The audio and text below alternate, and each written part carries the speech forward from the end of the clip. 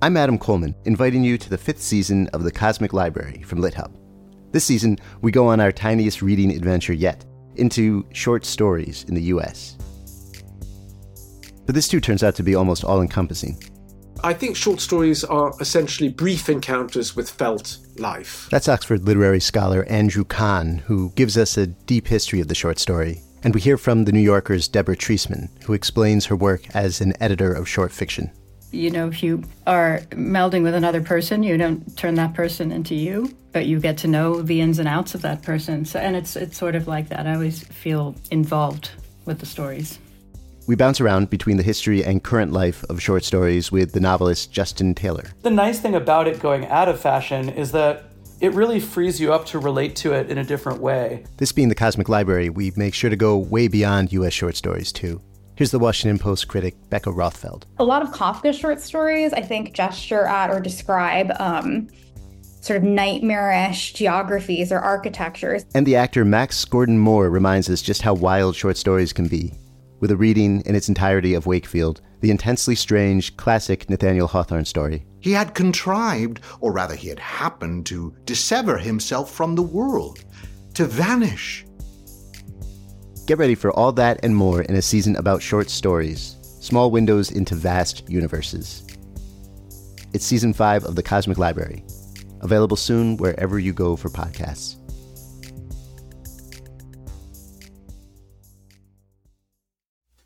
Welcome to the Maris Review. My guest today lives so close to my actual apartment that I can't believe he couldn't just come over, but I'm so thrilled to see him on Zoom. Isaac Butler is the co-author with Dan Kois of This World Only Spins Forward, The Ascent of Angels in America. For Slate, he created and hosted Lend Me Your Ears, a podcast about Shakespeare and politics, and currently co-hosts Working, a podcast about the creative process. His work as a director has been seen on stages throughout the US, and his new book is called The Method: How the 20th Century Learned to Act. Welcome, Isaac. It is so wonderful to be on this podcast. Yay. So the first thing I want to ask you is, it took me, spoiler alert, until page 331 before I came across the example of the kind of method acting that I think of when we say method acting. And that's when you were talking about Robert De Niro. Yeah, second to last chapter. Yeah. Yep. Okay, so I know that the entire book is about how this happened, but you want to break it down a little bit? Yeah, absolutely. So what the public tends to think is the method is not what people who actually teach method acting or historians or experts or scholars or whatever think the method is. In fact, their definitions are almost diametrically opposed. Now, this is tricky when you're a descriptivist. I'm a descriptivist. I believe language is alive and definitions change, and that's fine. So I try not to be pedantic about it. So I sort of think of it as like there's a public definition of the method, and then there's this like private specialist definition of the method. The one that, if you're listening to this, what you probably think the method is kind of like what Daniel Day-Lewis does, or what they talked about Jeremy Strong doing in that profile in the New Yorker. Example I was going to use. Yep. Yeah, even though he says in that article, I am not a method actor, but it's the really ornate research process where you try to kind of live the reality of your character and learn the behavioral habits of the character, to the greatest extent possible. And then maybe you'll also rewrite the script to be more like your character, or you'll come in with ad libs that you've worked out or whatever. And then when you're on set, you kind of refuse to break character and you're very intense, very serious all the time. Again, I think Daniel Day-Lewis is probably the most famous example of this style. It is actually really codified as a series of techniques by Robert De Niro in the 1970s, especially, and culminates in the film Raging Bull. So the wild thing is that that's not what the method is, although they come from the same place in a weird way. So what historically the method is, or what people started calling the method in the 1950s, especially once it got a capital M, is a process that's about the self, that's about delving into the self and about finding an emotional and psychological bridge between yourself and the character. So it's going deep inside in order to find a way out, as opposed to starting with these kind of external lived reality to find your way in. And that series of techniques and ideas and theories, processes, was really codified by Lee Strasberg, who during his lifetime in the 20th century was the most famous and prominent acting teacher in the United States. Some of his very, very famous students include Al Pacino, Ellen Burstyn, Paul Newman, Sidney Poitier. So, you know, it's a lot of other people than that. But so you can see those are two really, really different ideas. They both and I got really interested in, well, how did this thing become that thing? You know, how does this thing become its opposite? And that was really one of the fun parts of this story to track down and try to kind of work out. Yeah. We start in Russia in the 19th century. Yeah. With Stanislavski, who also, it turns out, it seems, I'm trusting you, that he also wasn't good at describing what he believed and was trying to teach.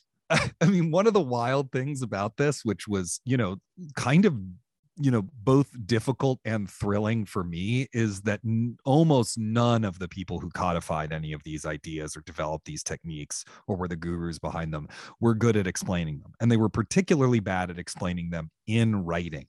Stanislavski wrote a lot. He often used interchangeable terms for the same idea, or that meant like different micro variations within an idea. His ideas were often overly complicated, you know. Yeah. Isaac, I'm going to stop you because I'm hoping you can pronounce the word that I have been seeing throughout this book that I didn't want to butcher. Oh yeah, Perezhevanya, is that the one you're thinking? Perezhevanya.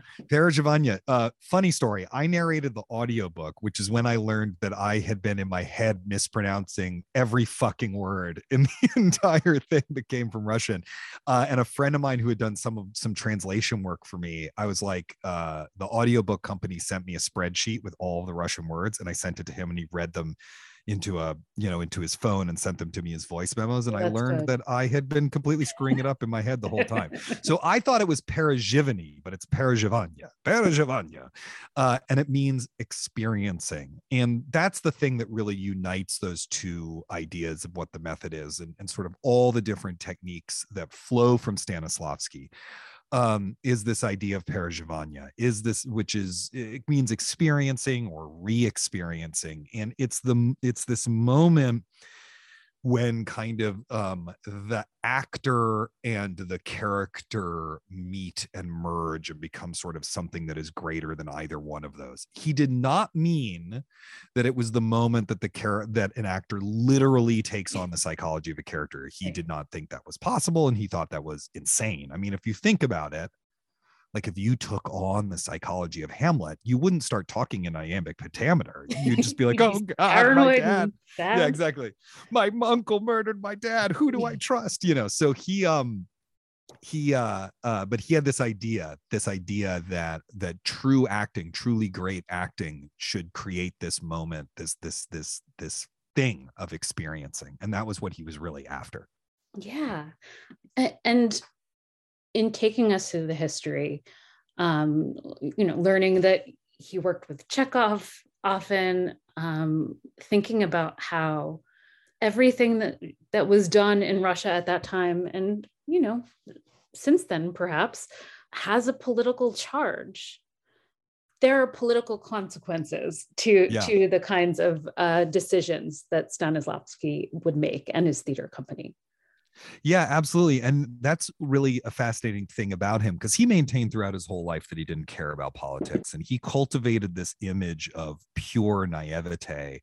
One of his nicknames amongst his friends was the Big Infant, because he was just sort of, but you don't survive a couple of czars and the revolution and Lenin and Stalin and thrive within all of those as one of the preeminent artists in your country if you actually have no sense of politics whatsoever. So my feeling personally is that was a put on. I mean, we don't have any evidence one way or the other, but my own personal feeling is like, just, it doesn't make any logical sense. So to me, Stanislavski's idea of like, oh, well, we just pursue great art and we're not really thinking about politics, there's just not, it just doesn't seem like there's any way that can be true, particularly when one of your best friends is Maxim Gorky. Like, it's very strange.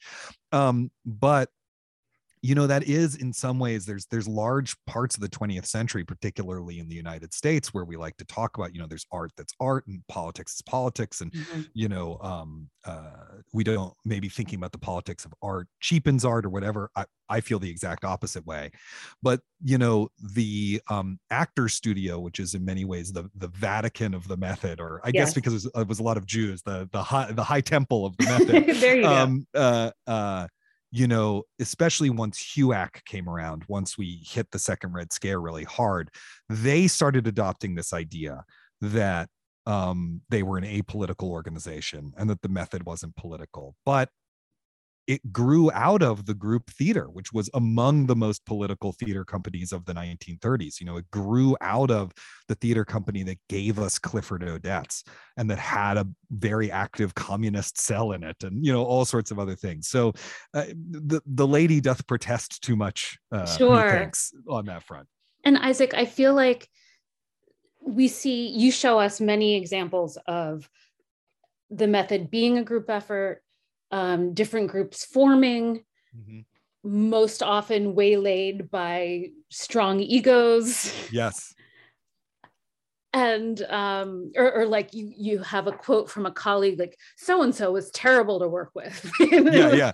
Jessica Tandy calls Marlon Brando a psychopathic bastard at one point. In the book. And is this fair? Going from taking a group effort, but having it being ruined by egos is a nice metaphor for Russian communism. Yeah,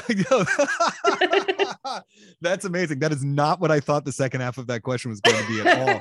But yeah, I mean, one of the great tensions that runs throughout this history, or through history in general, is, that of the group and the individual. And the Stanislavski's ideas, which he called the system, and then the various adaptations of those ideas, which are not limited to the method, but include the method, are always running aground and having difficulty with that tension, because theater is a collaborative group effort, and so is film, and so is television.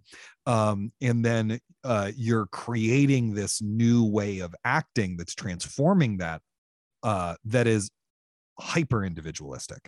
And so, that's always going to be a weird tension. And yes, I think it is true that that is also a weird tension in communism, that tension between how much of your individual self are you truly willing to give up, and then who gets to decide what individual parts of whom get given up, creates a lot of problems. Yes.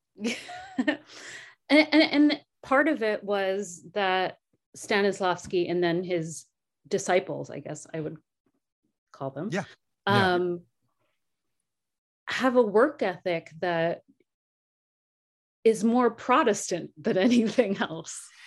I mean, the way that they ate, slept, breathed theater and their work, and that was really, the ultimate to them, and where they drew their life's meaning from, is very moving. But I think it's something that is very hard to imagine us doing. And Stanislavski, for a lot of his life, was running this theater company. He was co-running this theater company. He was directing plays in it. He was acting in it. His wife was in it. And he was also running an incredibly successful his family's industrial. He was also a wealthy businessman, right, industrialist at the same time. So you sort of like, when did he sleep? Like what hours of the day was he sleeping? The amount that they just sort of gave themselves up to it, and they believed they were serving this thing that was greater and higher than themselves. I find that deeply moving. It's not necessarily something I've been capable of doing myself, but I do find it moving, even as it caused all sorts of problems, particularly within the group theater.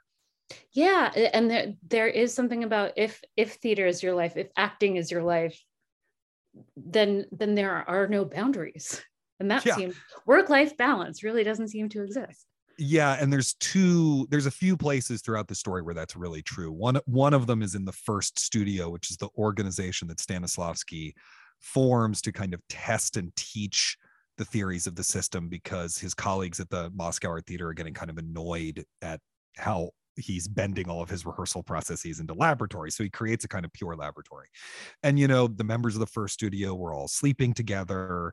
They, they were working at the Moscow Art Theater. And then at night they would go to the first studio. During the revolution, they moved into the building to protect it and opened a hospital kind of in it that would serve wounded on either side of the conflict. It was like a safe space. They hired a nurse, but they all had affairs with that was the ferment was creative and personal and professional and sexual and all sorts of other things. And the same was absolutely true of the group. The group theater in the United States, which is the theater company that Clifford Odets, Lee Strasberg, Harold Clurman, Stella Adler, John Garfield, many of the most important acting teachers of the United States come out of this company. They were explicitly opposed to those kinds of boundaries. They really felt that development as an individual and development as an artist were the same, that, you needed to work on your personal problems to be able to be a great artist. They took these summer retreats where they lived and worked and slept together. They were drinking. It was like summer camp, except they were 30. Turned out to be. Yeah. Did you go to French Woods? No, I wanted to so bad. Oh, see, I went to a summer camp called Bucks Rock, and Bucks Rock was a lot like that. Except these people were 30, right? And they were all drinking all the time. And you read the accounts of the group, and their lack of boundaries with each other is startling. I mean, among other things, there was a level of interpersonal conflict that they were comfortable with that is unimaginable to me today. Yeah. I mean, they would just like scream at each other for 10 years, basically. They were just, and yet they made all this brilliant art. I don't think it was particular, I don't want to do that, but it's amazing to read about them doing that. It is amazing to read about. And another side of that coin that is amazing to read about is how harsh and abusive directors were. Yeah. And I understand the idea that, especially as an actor, you need to have a very thick skin, and yet. Yeah, I mean, different directors do take different tactics that are discussed a bit in the book, but the idea we have of the kind of director impresario who's like either brutally taking his actors apart or cannily manipulating them and maybe sleeping with them. I mean, that has roots in reality. That stereotype comes from somewhere. And some of the places it comes from are people who are characters in the book. On the gentle manipulation and occasionally sleeping with you front, Elia Kazan, who also got his start in the group theater. He was just exceptionally good at learning everything about you in either a friendly or actually sexual seduction, because he did sleep with people he worked with. And then you wouldn't even realize it, but his directing, he was using it. He was using everything he knew about you to kind of manipulate you into this kind of into the correct emotional place. And he would do it very gently. Carl Malden talks about this in his memoir, that you just sort of didn't even realize it was happening. Malden thinks, hey, this is great. Lots of people are like, hey, this is great. It's amazing how he was able to do this and nurture me at the same time. But, you exaggerate that just a little bit. You have a puppet master, right? And Lee Strasberg did not brook disagreement very well at all, and had a real reputation for really lighting into people and yelling at them and making them do things again and again. And Stanislavski, who is much more widely beloved as a person than Strasberg, could get into that too. To me, what's at the heart of it is, like, if you believe that it's a reasonable standard that someone give their all at all times, that the highest level of excellence at the highest level of excellence is a reasonable standard to hold for yourself and your peers, because it's worth saying that Stanislavski drove no one as hard as he drove himself. That's going to lead to some really crazy behavior, particularly if there aren't, workplace boundaries in an HR department and things like that. And one of the ongoing things that comes up again and again in the book is the glories that makes possible and the destruction that causes. And it's sometimes the same person is doing both of those things because they're holding themselves or other people to those kinds of unattainable standards. Yeah. And I really appreciate how throughout the book, in the introduction of the book, you say that you're going to treat the method like a biography subject. Yes. And I can see it mostly in that you really stay out of the debate. You present many sides. Right. How do you do that? Tell me about that. Well, thank you so much for saying that, because, very early on, I had a conversation with my editor where I was like, I don't want to use the first person pronoun outside of the introduction and the afterword. I just don't think that's, I want to be present in structure and style, like it's going to feel like I wrote it and no one else wrote it. And I'm confident that's true without me having to put myself in it. That's no, I'm not dinging books where the author, steps into it. I love those books. I'm just saying it was an important rule for me. And it was just like the biography idea was an important sort of rule. I experience the tyranny of the blank page or writer's block or whatever we call it a lot of times as choice paralysis, that there's actually too many things to do and they all sort of clog each other up. And so having some quick rules or some quick conceptual ideas, I think really helps you just kind of get going. And then you can always throw them out if they don't work. These happened to work well, so I kept with them. So yeah, I was very interested I knew I was going to get into a lot of what for experts in the field are very, very high stakes debates, and people tend to form an allegiance to particularly either Strasberg or Stella Adler or Sanford Meisner, the three great acting teachers of the 20th century. Stella and Sandy Meisner were friends and they hated Lee Strasberg, and there's like lots of rivalries between them, whatever.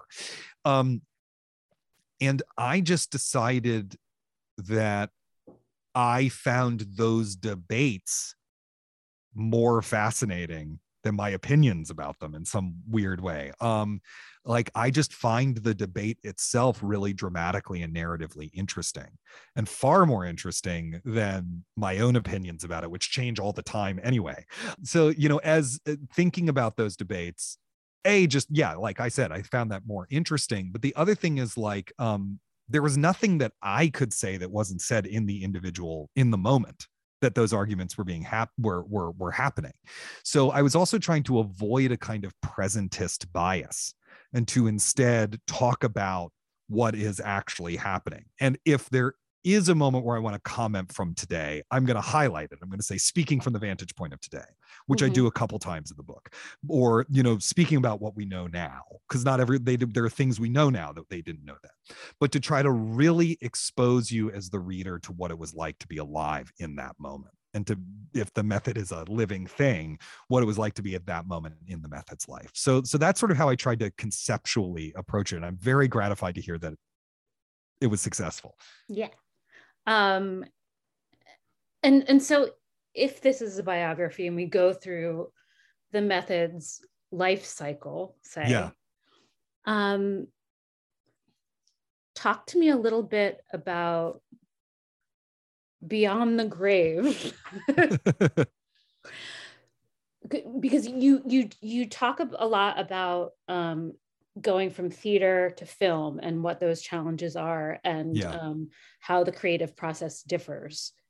I'm wondering what you think about TV now, and if you see method acting. The TV process is much more similar to the film process than either is to theater, except that you're working as a character for a much longer period of time than you are in either. I mean, unless you remain in a Broadway show for 2 or 3 years, which very few people do now, you're not spending that much time with a character. And particularly because we're in the age of serialization in both comedy and drama, that character is growing and evolving in ways that really, I mean, theater just doesn't have that, or film don't have the time to really do that kind of gradual evolution of character. There are absolutely people who have studied the method or studied with the Stella Adler technique, or especially Sanford Meisner technique is very popular in Hollywood. There are certainly those people who are out there on TV sets, doing work.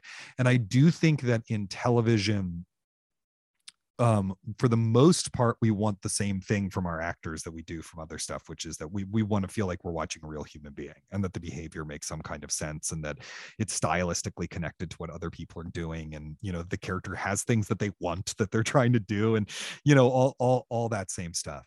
The big thing that's changed that I think about a lot is that for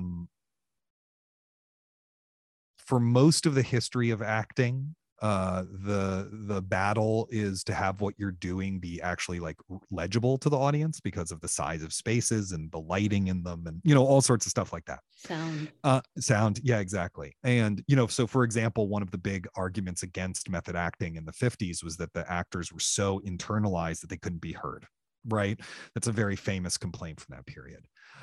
That's not a problem anymore. We have amazing microphones, we have amazing cameras. You can watch a TV show on like a smart toaster if you wanted to.